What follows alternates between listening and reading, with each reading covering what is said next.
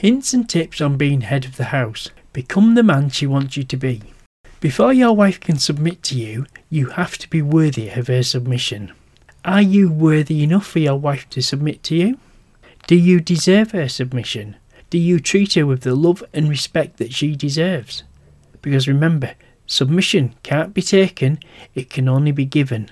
When your wife submits to you, she is trusting you to be worthy of her submission, and her submission is a precious gift.